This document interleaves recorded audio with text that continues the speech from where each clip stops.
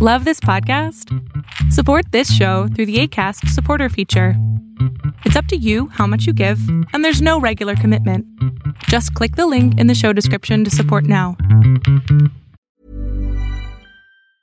I'm Sandra, and I'm just the professional your small business was looking for. But you didn't hire me because you didn't use LinkedIn Jobs. LinkedIn has professionals you can't find anywhere else, including those who aren't actively looking for a new job, but might be open to the perfect role, like me. In a given month, over 70% of LinkedIn users don't visit other leading job sites. So if you're not looking on LinkedIn, you'll miss out on great candidates like Sandra. Start hiring professionals like a professional. Post your free job on linkedin.com/people today. Millions of people have lost weight with personalized plans from Noom. Like Evan, who can't stand salads and still lost 50 pounds. Salads generally for most people are the easy button, right? For me, that wasn't an option. I never really was a salad guy. That's just not who I am. But Noom worked for me. Get your personalized plan today at Noom.com. Real Noom user compensated to provide their story. In 4 weeks, the typical Noom user can expect to lose 1 to 2 pounds per week. Individual results may vary. One size fits all seemed like a good idea for clothes. Nice dress. It's a t-shirt. Until you tried it on. Same goes for your healthcare. That's why United Healthcare offers a variety of flexible, budget-friendly coverage for medical, vision, dental, and more. So whether you're between jobs, coming off a parent's plan, or even missed open enrollment, you can find the plan that fits you best. Find out more about United Healthcare coverage at uh1.com. That's uh1.com.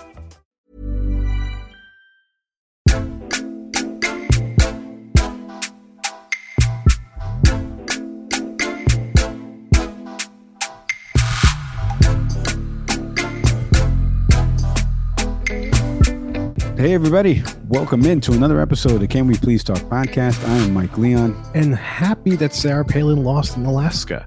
I'm Nick Severi. Oh, Sarah Palin lost in news to me. I just found that out right now. It was today years old. We're going to get into that in a second. On the program today, President Biden has a plan to make America safer again. Mississippi is under a massive water crisis in the biggest city. Plus, national correspondent over at the Washington Post, Matthew Brown, he joins us to break down all of the legal battles happening with former President Donald Trump. He's been covering a lot of this, specifically things that have been happening and playing out in the state of Georgia. So Matt, later on in the program, a couple housekeeping notes before I say hello to my co-host, my partner in crime, friend of over 23 plus years in DC, CWPT in DC live show, October 27th. We've announced it, City Tap House. From 5 to 7 p.m., we will be recording our live show there, the private space that they have. You can come on over, food, drinks, come hang out with us and come hear some of the fantastic guests, some that have been on this program, some that haven't, that will be on the program that day, our live show. Camera crew and everything shooting that. And obviously everything will be available, audio and video on the platforms we're already on. Also, Leon Media Network will be launching a few new projects coming up very soon. One, a streaming docu-series, more on that and details on that in the coming months, and also a potential new podcast for your ears. And for yours truly that you're listening to right now, you love this voice. Some people like it. Some people don't. I get that. But if you want to hear my voice on theanalyst.com, a new series coming back, NFL, no, not coming back. It's a new series.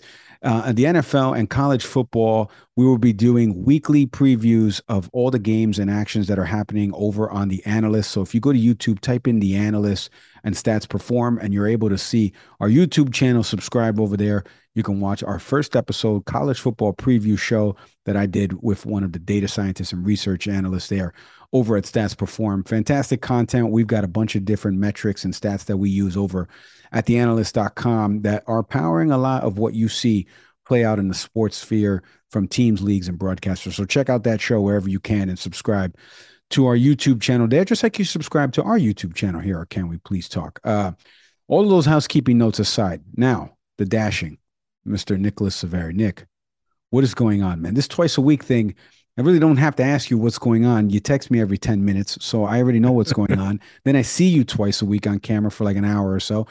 So give the people something. What is new besides your daughter back in school? Give me something new. What's new? What's going on in Eastern PA?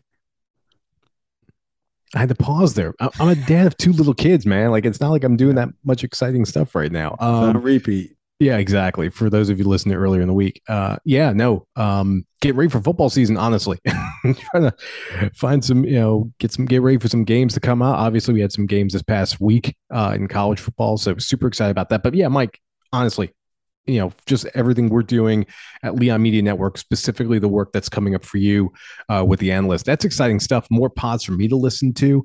As you alluded to, as an organization, we're excited to continue to build content, find other content, put really good stuff out there and good informed stuff and stuff that comes from comes from our hearts, comes from what we're passionate about bringing to the world and being able to do that. But as always, I keep bringing this up, as you mentioned, DC, super excited for the show that we're going to do. Just taking you all behind the scenes. Mike and I talked a ton about it, but more importantly, just structurally, how is it going to go? And just a lot of exciting stuff that we're looking to bring to folks in front of a live studio audience. Well, studio, it's relatively speaking, but a bar. Exactly. Sure. Right. More importantly, food and drinks there. But no, all is good here, man. How are you? You Mr. CEO, you just took us through all the professional stuff. Yeah. Mike Leon, the friend I have, but the human being, the good human being that I know, fellow girl dad like me. How are you doing? Oh, I'm doing really well. I am very busy work-wise. Obviously, the shows, and then obviously I have a day job in addition to that. And then, like I mentioned, the stuff that we're shooting over at Leon Media Network. I want to shout out Colleen Murphy, who's our website designer. We're creating a fantastic site coming up soon, leonmedianetwork.com. So you'll be able to check out not only the podcast, Can We Please Talk, that Nick and I host here, but all of the great work that's coming up under this banner. And then you can obviously shop on there. A couple of the different advertisers that you've heard throughout different ad reads that we've done on this program. You want to shop and get discounts to certain things that we offer. Fresh roasted coffee. You should go get that coffee. I'm actually drinking 2 cups a day of that puppy. So shop local over there, that PA company. They're fantastic. But just busy because keeping track of all of this, and especially the docuseries, is, as you know, something near and dear to my heart. And just for people out there, a little teaser, it's about the Latino vote and really expanding upon that community. A fifth of this country is Latino as of the 2020 census. So more on that as we get into shooting that. And when that comes out, we'll let you know about that. Let's get into our first segment, though, here. Nick, this past week, I just mentioned about President Biden. I was playing around. He didn't want to make America safer again. It was Safer America is the slogan. But the president was in Pennsylvania speaking in front of a crowd, talking about his plan to actually do just that, right? Make America safer, his Safer America plan. President Biden was talking about this in front of the crowd. Like I mentioned, the plan talks about funding the police and promoting effective prosecution of crimes affecting families, investing in crime prevention and a fair criminal justice system, and then taking additional common sense steps on guns to keep dangerous firearms out of the hands of dangerous folks. Let's take a listen to a little bit of what the president spoke about over there in Pennsylvania. When it comes to public safety in this nation, the answer is not defund the police, it's fund the police. Fund the police. I've not met a cop who likes a bad cop. There's bad in everything. There's lousy senators, there's lousy presidents, there's lousy doctors, there's lousy lawyers. No, I'm serious. But I don't know any police officer that feels good about the fact that there may be a lousy cop. I'm tired of not giving the kind of help they need. We have to act for those families in Buffalo, Uvalde, Newtown, El Paso, Parkland, Charleston, Las Vegas, Orlando. I've been to every one of those sites. Sit down with those parents. I spent 4 hours last time. Met with every single one of the parents and families that lost someone. See the looks in their faces. Think about it. Think about the devastation that's occurred. We have to act for all those kids gunned down on our streets every single day that never make the news. You have to act so our kids can learn to read in school instead of learning to duck and cover. President there with some strong language. I want to, boy, that hits me a little bit too, because you and I mentioned our kids back in school, and I haven't had to think about that until this year with a little one actually going to school. Real quick, I want to give a couple of other notes that are available on whitehouse.gov that you can read about the president's plan. One of the things he mentioned there at the top about funding the police and not defunding, right? Obviously, a play on the slogan that kind of played out in the summer of 2020. But President Biden's plan puts 100,000 additional officers for effective, accountable community policing on the streets. The plan will provide the investment necessary to recruit, train, and support and manage 100,000 additional police officers. And obviously, to pay for this, the plan calls on Congress to appropriate close to $11 billion in mandatory funding over 5 years for the COPS hiring program, supporting state, local, tribal, and territorial officers with high-quality training, that the president has already signed that into action as as an executive order. There's a bunch here. You can read it over on whitehouse.gov. We were watching this presser play out, you and I, texting back and forth about this, talking about we wanted to put this in our first segment because obviously we've done a couple different episodes on a bunch of those things and events that have played out that he mentioned there in the mass shooting statistics that we've given out. We've had professors on that have written books about the profiles of mass shooters. We've had reporters from the different areas, people that have covered not only Uvalde, what happened in Buffalo.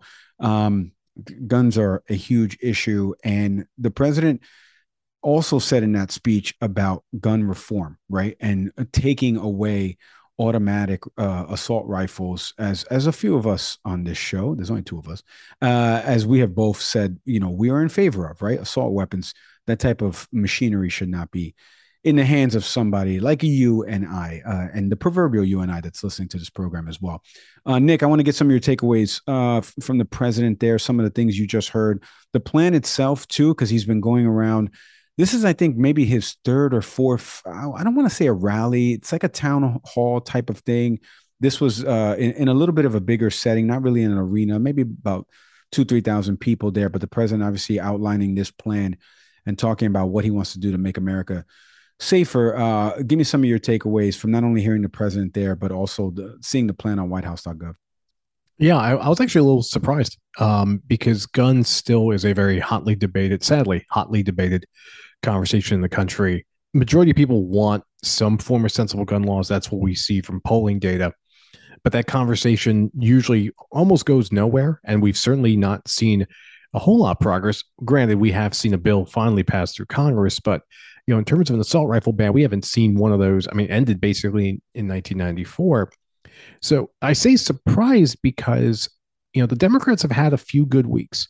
They have had, we saw the victory in Kansas. We saw just recently, a Democrat is going to step in for the remaining months in this Alaska House seat, from a representative who had, recently had passed away.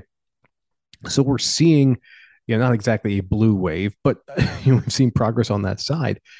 Guns is not exactly a third rail in American politics, but it's certainly one that does raise the ire for conservatives. So for the president to come forward and put that on the table, it's very akin to what we're seeing play out in Texas, with what Beto O'Rourke has been campaigning on.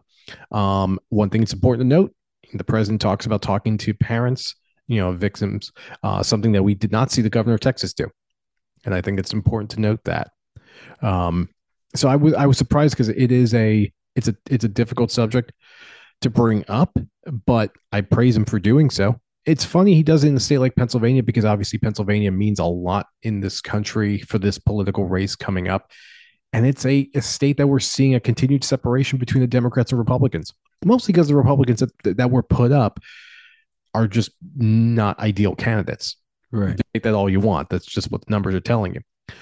So yeah, surprise is the word. Now, the other side to this is, talking about funding the police versus defunding the police.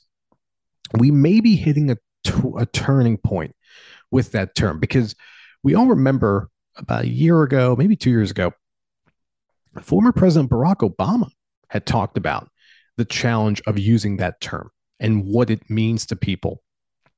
And to see President Biden come back to that and talk about, as a party, or at least where he stands as leader of the party, not going in the direction of defunding the police. And he's not the only Democrat saying that. Go down to Georgia, and Stacey Abrams has talked about this too, about making sure that police officers are appropriately compensated to make up for the fact that you're just seeing massive turnover in law enforcement. I'm not going to use this platform to say where I stand on the police. I will say that there is a sensible opportunity to think about rethinking policing. And when the president talks about having more of a community-based focus for policing, that's certainly something I want to hear more about. The fact that it would require money to come through Congress to help support this at a federal level sounds like a great idea. Again, states will have to decide for themselves how they engage with that. But it is it's just an important and interesting conversation. Continue to recognize the need for reformed policing. To not necessarily remove it in its entirety and pay it nothing, but to recognize that it needs to be better. Yep. Listen, I'll take it a step further for you. I'll tell you how I feel real quick. Okay. Go for it. The police, we need police, but Black lives also matter. The two, it can coexist. It's not that hard. Black lives matter, not more than yours, not less than yours. They matter. And police officers are needed. Okay. Blue lives matter. There's no such thing as blue people. Okay. It's a profession. Okay. Do you want me to wear my director of media products and strategy people matter? Come on, give me a break. So that's a quick take. You can do both. You can want police and hold them accountable, because obviously the money that comes out of your taxes goes to supporting that bureau or law enforcement that's in your community. And obviously you can understand the challenges of Blacks and African Americans in this country.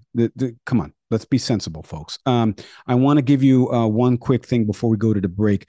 The president, this plan would be a $37 billion plan aimed at, like I mentioned, addressing gun violence, and it would be within the 2023 fiscal budget. But some other things that were clearly outlined, and I mentioned the $13 billion over the next 5 years for different communities to hire and train police officers, but $3 billion to clear court backlogs and solve murders, according to the White House, and a $15 billion grant program for cities and states to use over the next decade to promote approaches to prevent violent crime or identify nonviolent situations that warrant a public health response.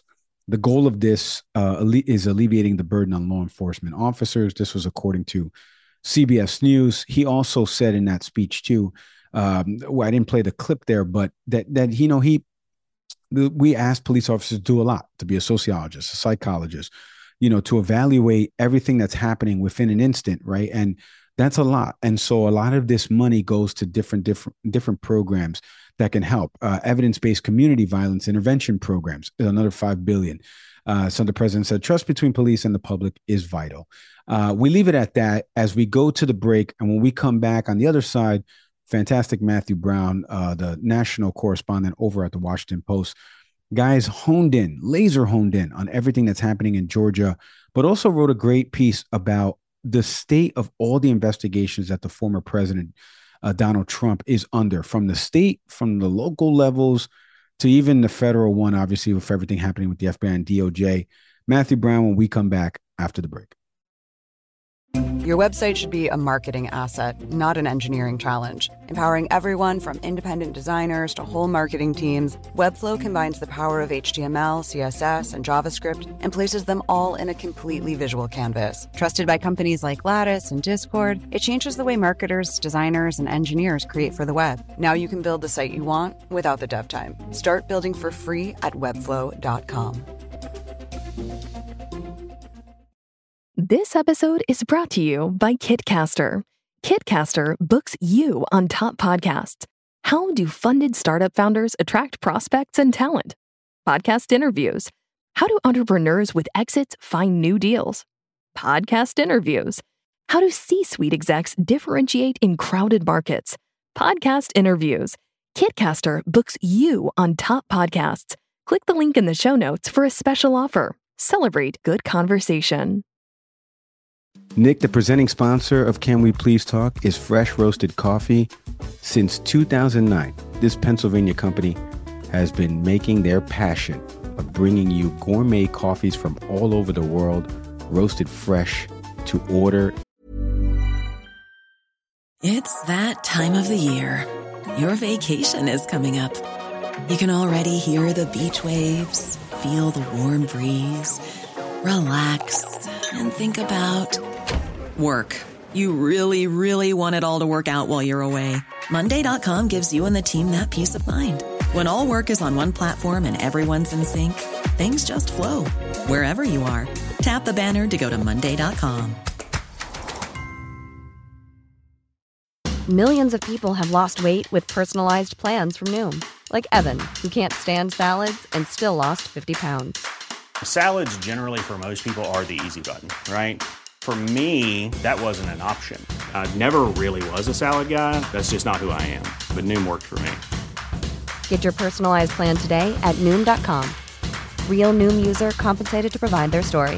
In 4 weeks, the typical Noom user can expect to lose 1 to 2 pounds per week. Individual results may vary. In eco-friendly smart roasters.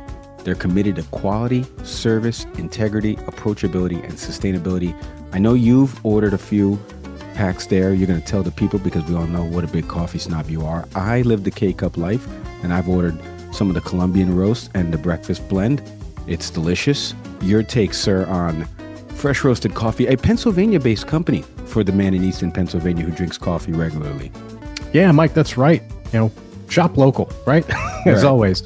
I just most recently bought the flavored coffee set, which is 6 different incredible flavors. That's on its way getting shipped. I had that just ground, for when it gets here. Mike, one of my favorite parts is that they allow you to take what am I talking about here? They give you a quiz just to get a sense of your taste. So I took that quiz. I got recommended Sumatra. Just a great single origin coffee.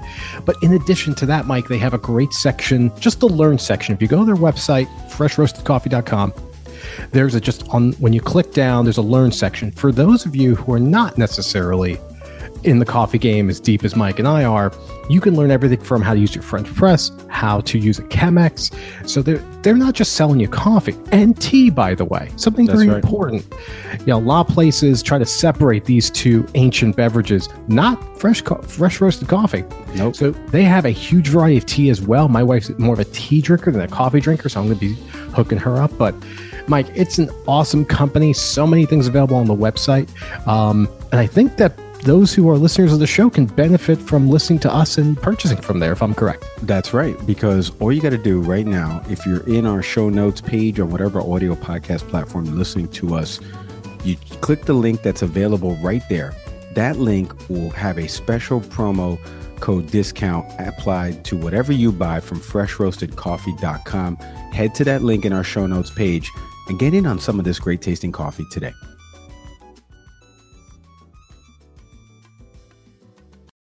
All right, Matt Brown is a fantastic national correspondent over at the Washington Post. This man's going to educate us on everything that's happening with former President Trump, specifically in the state of Georgia, and he joins us here on the show. Matt, Mike and Leon, Nick Savary, thank you so much for hopping on the podcast with us.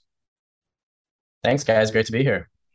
Matt, I want to ask you at the top, because in prepping to have you on the program, I was reading some of your articles, obviously, of everything that's happened in Georgia. We're going to get into that in a second. But a few weeks back, you and a couple of your colleagues wrote this article. The header was funny. The status of key investigations involving Donald Trump. From local, state, and now federal investigations, this is happening across multiple agencies with the former president that he's involved in legal battles.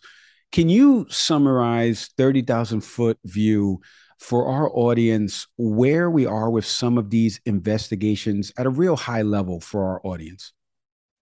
Yeah, absolutely. So the thing to understand about a lot of the different Trump investigations going on is I basically put them into 2 buckets here. One bucket that I would say would be the investigations that you're looking at with Trump, where he was, because he was president and because he was a very high profile public figure who he'd been a celebrity for obviously decades in American life and everything, but not everyone was necessarily scrutinizing his businesses, his charitable contributions, and just everything that he'd been doing in that time.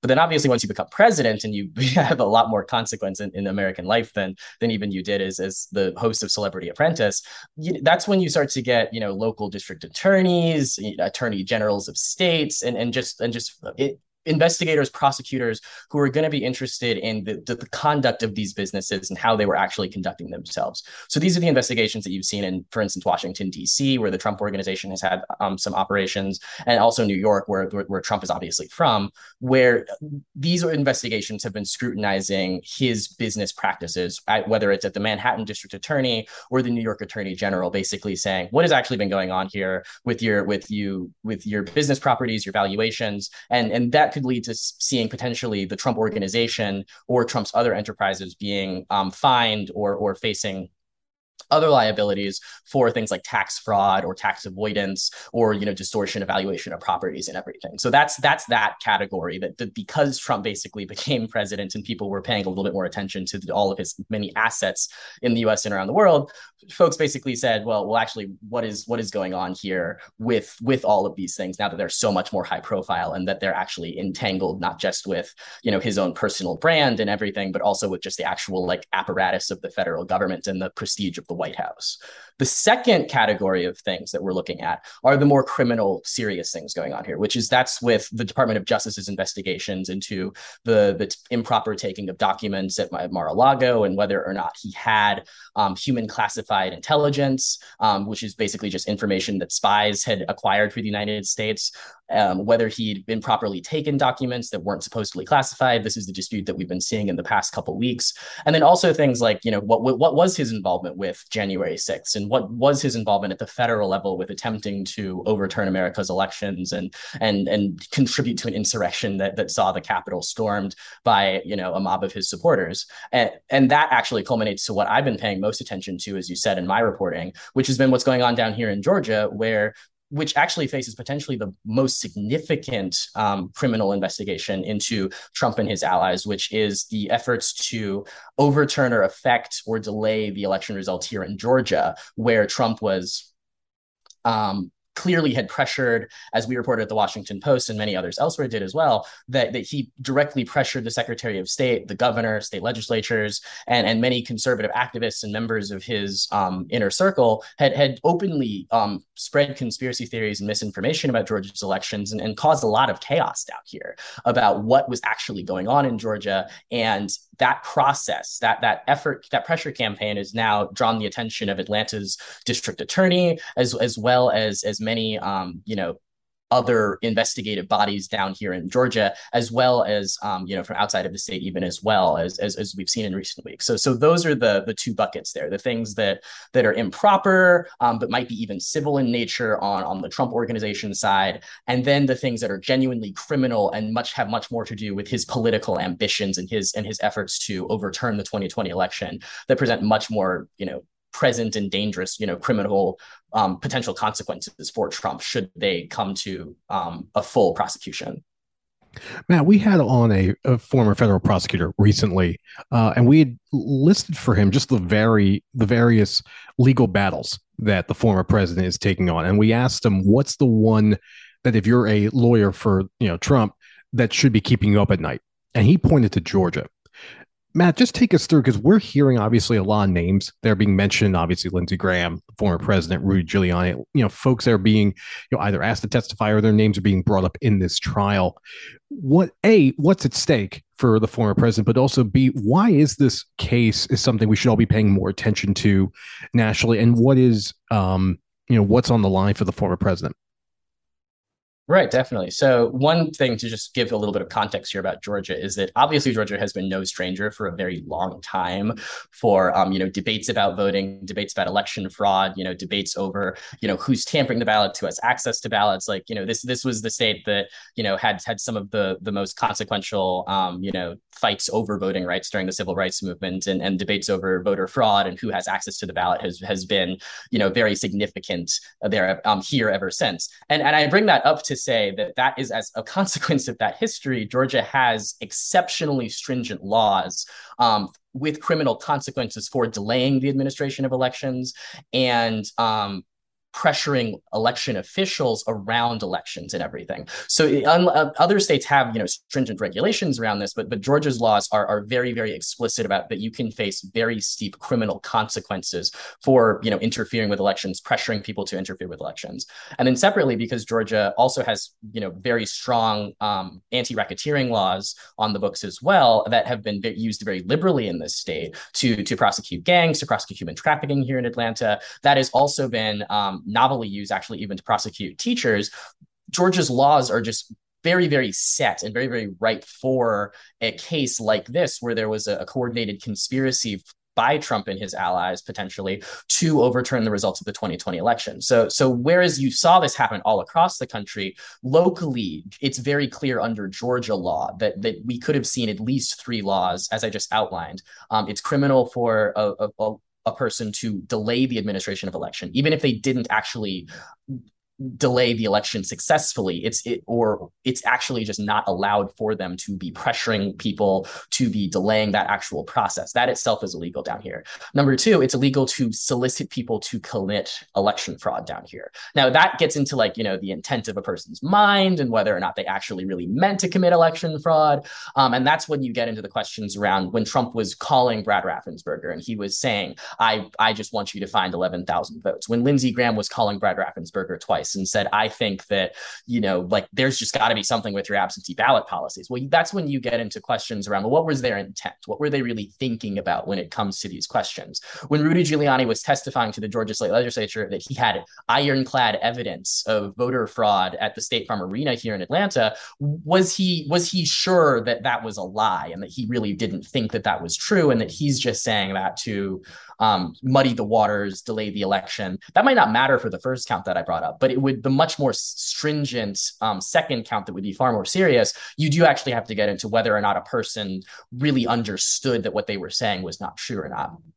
And then the third part, which is a bit novel here, that District Attorney Fani Willis has been using in this case, has been the RICO laws here in Georgia that say that because the Trump organization, the Trump White House, the Trump campaign were coordinating here to potentially delay or overturn the results of the election, as the district attorney is arguing, that itself could be a very, very stringent criminal liability here, which is why you've seen, just today, John Eastman, who was the lawyer who gave the 6-page memo that argued that Mike Pence was able to contest the election results on January 6th, why a lot of other members of Trump's legal team, like Kenneth Chesebro, Jenna Ellis, Jackie Pick-Deason, Cleta Mitchell, why all of them were also subpoenaed in this, because they were potentially part of a much broader conspiracy. And that seems to be the argument that this district attorney and her special grand jury are zeroing in on, especially as we've come to the end of the summer and see who they're really going after here at this point. Matt, just to follow up to that, you just mentioned a couple of examples of members of Trump's team that have been directly in contact with the state. We're all familiar with transcript, like what the former president had said. On face value, does that seem to be the key piece of evidence that the prosecution is trying to bring to bear, or just basically putting out there as reason enough to say that there's a violation of laws? And at the same time, is simply making that request, as we've seen done by multiple people on Trump's team, is that enough to be in violation of the law? So what we've heard, so the thing that started this entire investigation, and District Attorney Willis was very clear about that, was the Washington Post report that found the hour-long call of Trump pressuring Brad Raffensperger to, potentially overturn the election or "quote unquote" find votes for Trump. That is what she explicitly said when she launched this investigation before the special grand jury, right after January 6th in January 2021. That's what she said, I'm interested in now investigating. So given that that's the origin of it, it's seems likely and logical that she believes that laws were clearly broken there. That said, though, everything that we've learned this summer since the special grand jury has been seated, and since she's been trying to subpoena and harangue and get a lot of these other members of Trump world, people like Governor Brian Kemp, who were potentially victims of this plot, those people, though, shows that they have really expanded this. Like for instance, one thing that I think has been interesting is the fact that the slate of GOP alternate electors who were subpoenaed in this criminal probe, they were told that they were targets of the investigation, which isn't saying that we're going to necessarily bring prosecution against you, but it's saying that we think we have enough evidence to think that you all broke laws. The fact that Willis brought that information to the alternate slate of electors who directly were not, they, to our knowledge in public reporting, didn't necessarily also pressure people behind the scenes. But the fact that Willis does think that something could have happened there, or that she has sufficient enough information to show that they could have also broken laws, either by attempting to forge and certify, a fake slate of electors in December 2020, or by thereby, working behind the scenes with things that we don't know that are publicly available at the moment. It shows that she thinks that this is a much broader conspiracy than just what we publicly knew at the time in January and in January 2021, which was, I just think it's important also just step back and just remember that this was a really crazy time. A lot of things were happening in the country. December 2020 was just every single day that some other crazy text was coming out, or someone was muddying the waters here, and then something was coming out of Wisconsin, something was going on in Arizona. There was a lot of people were saying a lot of things that seemed very out of pocket and not properly organized. And I think that we were very blinded about that in the moment to the fact that potentially laws could have been broken here. And it's only after the fact, nearly 2 years later, as we look back at everything that was said, everything that was done, everything that was scrambled to be executed in Trump's orbit, that we realize how coordinated this conspiracy was at times, and then also how potentially laws could have been broken here, which is basically what in a lot of these investigations from the local to the federal level, that's the thing that people are really just trying to untangle here with the entire Jan 6 story.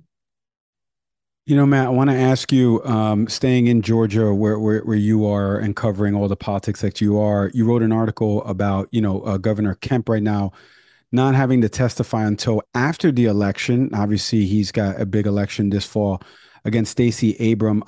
Can you take our audience a little bit inside the decision to delay Governor Kemp after? And what are you also hearing from Georgia voters about his potential, testifying during this process? Does that affect any voters one way or the other?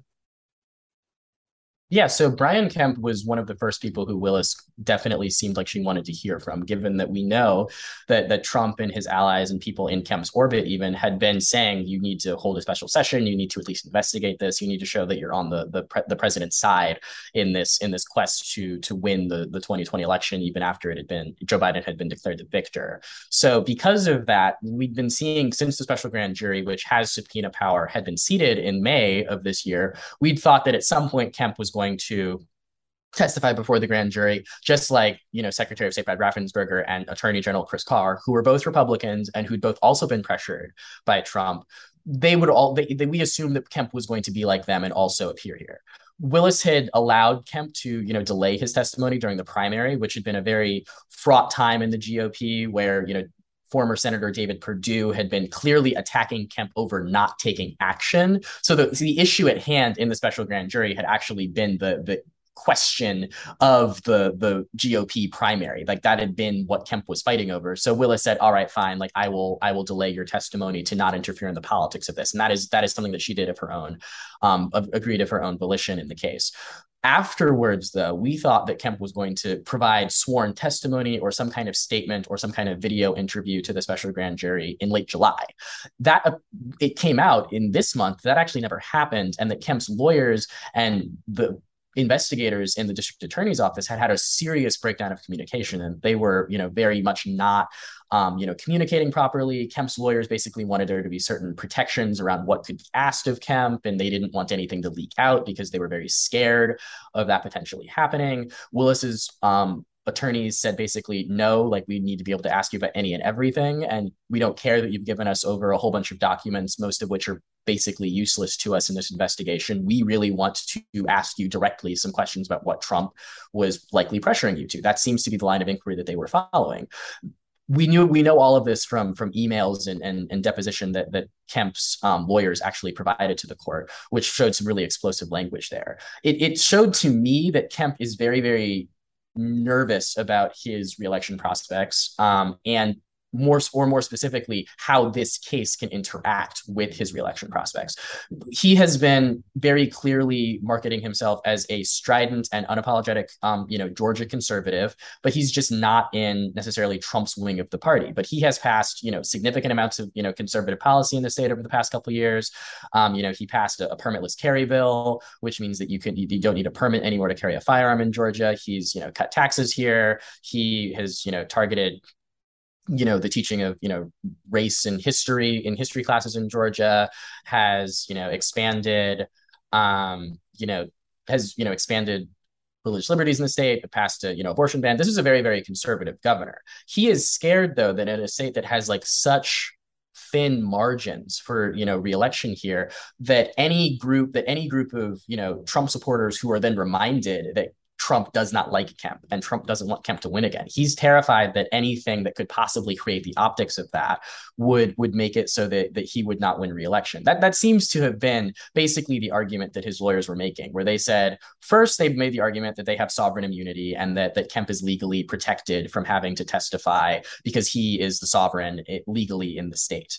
That didn't necessarily really fly with McBurney, who basically said, well, that doesn't really make sense in the context of this case, especially because sovereign immunity usually only applies to civil cases. And this is definitely a criminal investigation. And in the courtroom, there was a bit of fireworks about this back and forth over what actually power the special grand jury has.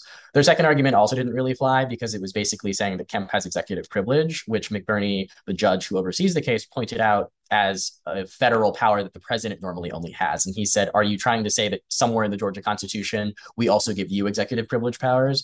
And they had to concede, no, that's not the case.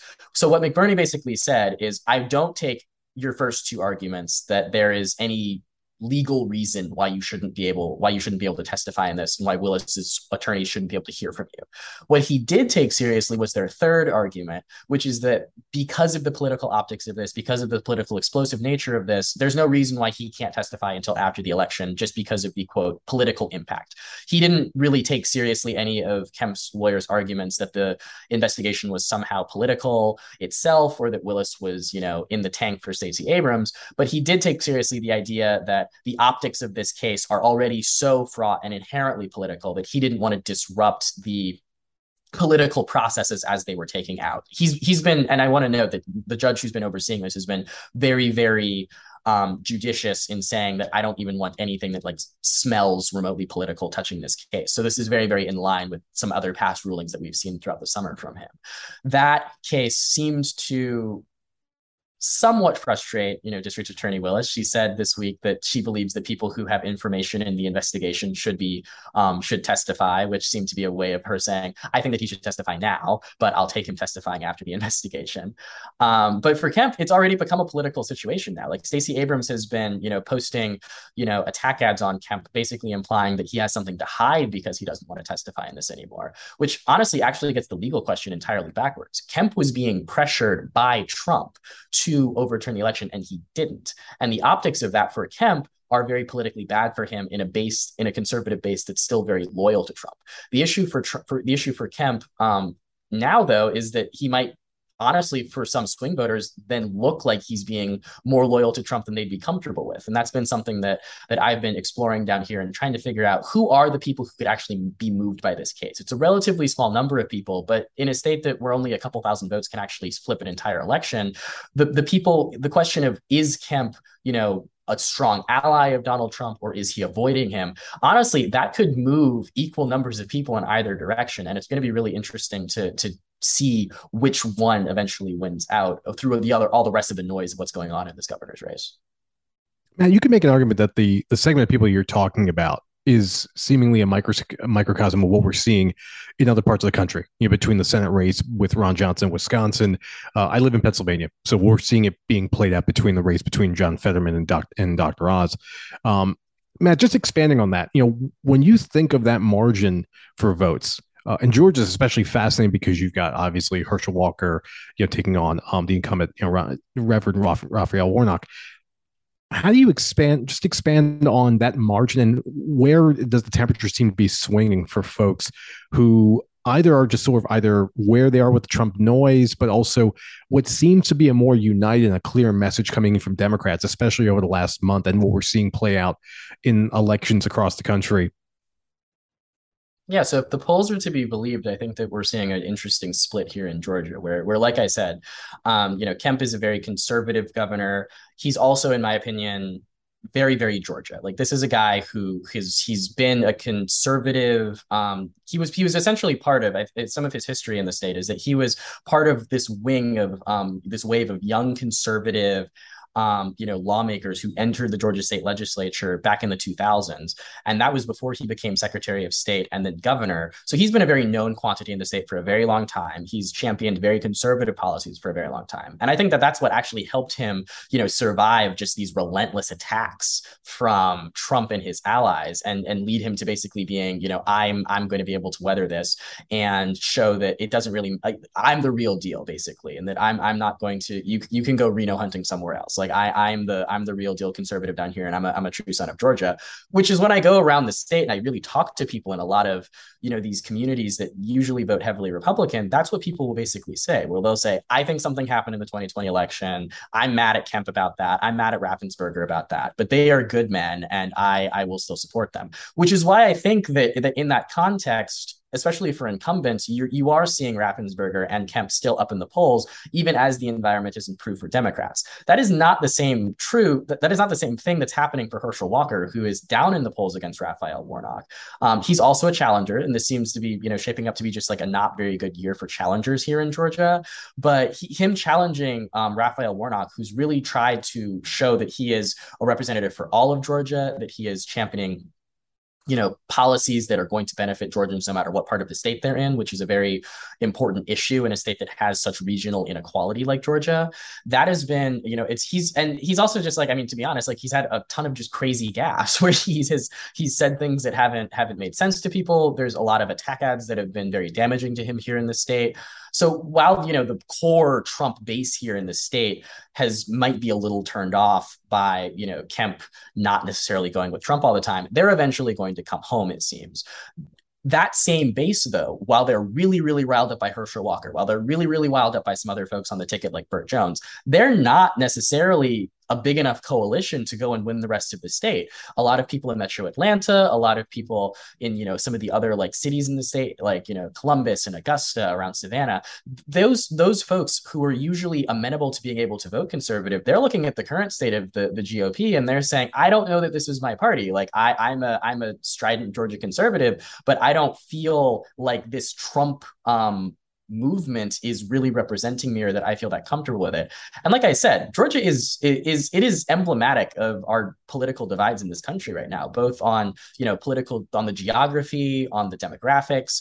And as a result of that, it's a super polarized state. Like, no matter who wins these elections, it's going to be incredibly close. And as a result of that, I think it's really important to note that these small margins of people who say, I might, stick by Kemp, as the polls are currently showing, they might also be able to say, I also have thought that Raphael Warnock did, a decent enough job, in the Senate. I didn't turn out for Kelly Loeffler, David Perdue the first time, and I might be willing to, give Raphael Warnock another chance and everything. On the point of Stacey Abrams and the rest of the challengers on the Democratic side, their situation has definitely improved over the past couple of weeks, as we've seen, for instance, the effects of the overturning of Roe versus Wade, the motivation of the Democratic base, and a lot of passing of legislation by President Biden in Congress. That has shown that there is increased movement and organizing here. And as someone who covers voting rights and election administration, I also do have to say that the voter registration in Georgia right now is potentially showing things that the polls aren't picking up. Like these campaigns are going into places and registering people who might not normally vote. We're seeing a huge shift in the number of women who are getting registered to vote. And that gender gap in Georgia could just be enough to swing the election, especially given that we know that women are much more Democratic than men at the moment in the country.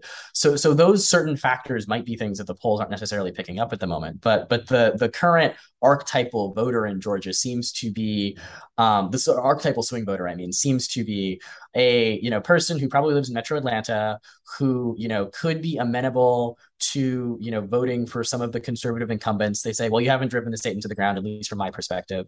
And but I'm also going to stick by at the federal level with my Democratic congressman and my Democratic senator. That seems to be where we're basically trending for in Georgia at the moment, but there is still a lot of time before November. And as I've said, people are organizing on the ground here very aggressively. It's going to be interesting to see how all of this plays out, not only in your state, but in a bunch of different races. I'm in the state of Florida, and we're going to see what happens in the governor's race here with Governor DeSantis and Charlie Crist.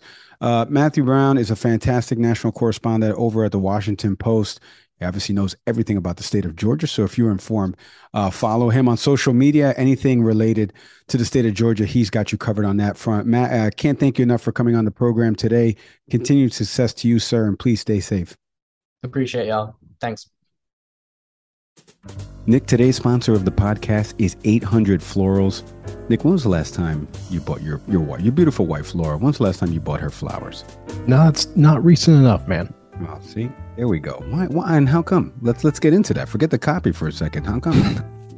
I mean, I buy all kinds of different gifts. So flowers sometimes slips my mind. We do have a rose bush in the back. So we got some pretty flowers coming in, but I don't make that intentional pursuit of it though. Okay. I'm looking to you for ideas though of where to go get them. Well, I have one. And folks, you should not copy Nick Zaveri. You should be getting flowers for that special somebody that you love. And let me tell you a little bit about 800 Florals. There are roughly 20,000 professional florists in North America that design and deliver fresh flowers on a daily basis. 1-800-Florals is one of those. They've been around for more than 20 years. You can shop products, occasions, check out flower delivery. You can even arrange a thoughtful gift of monthly flowers for that special someone. You heard that, Nick? So you can set on auto subscribe here and get monthly flowers delivered to Laura's job, and you'll be thought of highly over there now. All you got to do is head to our show notes page right now to find out more about 800 Florals. There's a link in our show notes page. It'll take you right to them. Use that link, and you're going to get a special discount when you check out and buy those fresh flowers. Check out 800florals.com today. All right, our thank yous there to Matt Brown, national correspondent over at the Washington Post. Follow him on social media, IG and Twitter. He's done a great job. I know we've talked about this with supporting local journalism. I know the Washington Post is a national publication. Some of the writers that we've had on have been from national publications, but they have people that are covering this at the local level, right? Matt's in the state of Georgia. He resides there. You just heard he's working on some pieces to talk about voter turnout, registration. He deals a lot with the election integrity stuff. This is what Nick has alluded to before on the show, and I'm going to allude to it right now.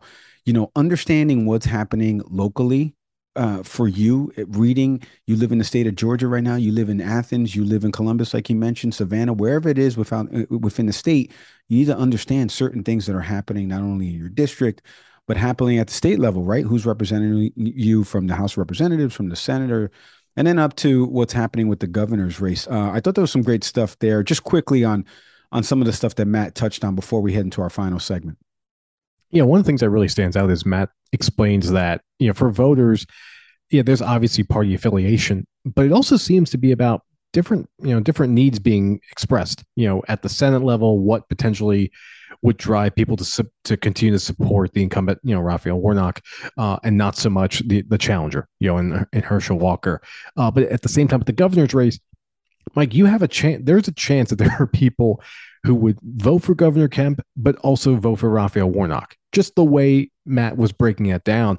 And that can make your head hurt a little bit. But we've seen that. We've seen states that lean to the Democrats, Maryland being a good example with Larry Hogan as the current governor. And Matt just explained. And as we talked about, Georgia, it feels like a microcosm for many places in the country where suburban voters were all figuring out which direction are they going to go. So, and as you said to Matt, this is an episode like so many. Sit back, maybe play this back at half speed, or take this all in, and then just read more about the state. Atlanta Journal-Constitution, fantastic paper. Washington Post, obviously we talk about national papers all here all the time. Great paper as well. But it's a lot of great, just helpful pieces from Matt. No, really good stuff. And you're right about that too. Like the makeup of Republican governor, your senators are Democrats, the House of Representative members. Maybe there's one that's Republican, one that's Democrat. We're seeing that trend a little bit, happening nationally. Let's talk into something that's obviously at a local level affecting a lot of people and has recently made the national headlines. If you don't know what we're talking about, this past Tuesday, Jackson, Mississippi, the state's capital there in the state of Mississippi, is having a huge issue, and a state of emergency has been declared because there isn't safe drinking water for residents. Take a listen to this. We want to begin with a humanitarian crisis that's unfolding here at a major city in America as a state of emergency is declared in Jackson, Mississippi. The governor warning the capital's nearly 200,000 residents to not drink the water. The National Guard has been called in to help get bottled water to those in need. And it's not just drinking water. Low water pressure means people are unable to shower or flush their toilets. The problems at the water treatment plant came after days of heavy rains resulted in a swollen Pearl River. So that was from obviously CBS News. If you heard Norah O'Donnell's voice there, if you recognize her, thank yous to her. And then the good folks at CBS News for reporting on this. But days of torrential rain in August flooded the Mississippi's Pearl River and the Ross B. Barnett Reservoir, a 33,000-acre lake that provides water to Jackson. Before that water makes it into homes, obviously, it passes through this treatment plant, the Curtis Treatment Plant. And that's where the issues have started to happen. For weeks now, the main pumps at the Curtis plant, the city's largest facility, has been out of service, and the plant has been relying instead on weaker backup pumps. You can read some of this over on vox.com. They have a great article on it, but also supporting, we were talking about local journalism here at a nonprofit level. MississippiToday.org has a great piece about why Jackson's water system is broken. And it's actually from 2021. This was issues that have been brought to the attention of people since March of 2021. This has been a crisis a year in the making. Since July, well before the floods and pump failures, the city has been under a boil water notice after the state health department detected levels of turbidity or cloudiness that violated state health regulations. These kinds of notices are incredibly common in Jackson, and the health regulators have issued several of them in the last couple of years alone. Again, this is all according to everything that's happened in Vox, has played out in the Vox article. There is a lot to digest here, but the big thing that I wanted to impart is 80% of the city's residents are African-American. So you have a community of Black and some brown that are mixed in there that make up a large swath of the population. And this is affecting over 150,000 residents right now. And some people are looking at this as a racial issue in nature, similar to what we've seen play out in Flint, Michigan, right? How do we get water to these people? Running water. This is affecting schools. People can't take showers, low water pressure, like they mentioned there in the piece. Nick, some of your takeaways, you've seen this now the last couple of days. We watched Governor Reeves' press conference. We were texting about it. We've seen, obviously, the subsequent articles, state health officials going to a couple different outlets to tell people what they can do, how this all kind of started. These issues tend to happen. We've seen it play out, obviously, in New Orleans, what happened after Katrina. We've seen this now, what happened in Jackson, Mississippi. I mentioned Flint, Michigan. There's a huge crisis, and it tends to affect communities of color more than it does white folks. And again, those are just statistics based on the couple cities that I've mentioned there where it's happened. Give me some of your takeaways about the water crisis that's happening in Mississippi. Access to water is emblematic of when you have a city or town, with a crumbling infrastructure. And Mike, I think, you hit the nail on the head. Like with every city in any state or any locality, you ask yourself, what cities or towns seem to have the least amount of issues with up-to-date plumbing and mechanisms and pieces like that. I mean, I work in the education sector. So when I think about schools in, wealthier, suburban, predominantly white neighborhoods, you don't run into those same issues. Perfect example. Charter school I worked at in the Bronx. This is back in maybe like 10 years ago. At one point, there was no access to water. Water in the school building itself, and this was a former public school that a charter school had taken over. The water at that point had traces of lead in it. Immediately, No one's drinking the water. Teachers bring their bottled water in. They're shipping in bottles of water that the head of the network had started purchasing. And Mike, that school was well over 90%, Black and Latino students. And it's that perfect example of like, this is what you see in a just a under-resourced area, because what I just described, you're not going to see that in a predominantly white suburb. That's just not going to happen. And in isolation, you recognize, well, why is that? Right? And it follow the money. Like, for fans of The Wire, like, you all know this. This is always a thing that we always see. So, when we're seeing what happens in Jackson, Mississippi, and I'm glad you brought up Flint. Folks, in the United States of America, there are places right now, Newark being on this list, that drinkable water is not a given. For everything we argue about politically in this country, we like to think that as a country, we have the infrastructure available, that something is what feels like a right of having accessible, clean water should be there. And that's not true for so many communities. And Jackson being just the newest member of that list, sadly. Mike, you were talking about ways to support. One place I'm going to direct folks to is the Mississippi Food Network.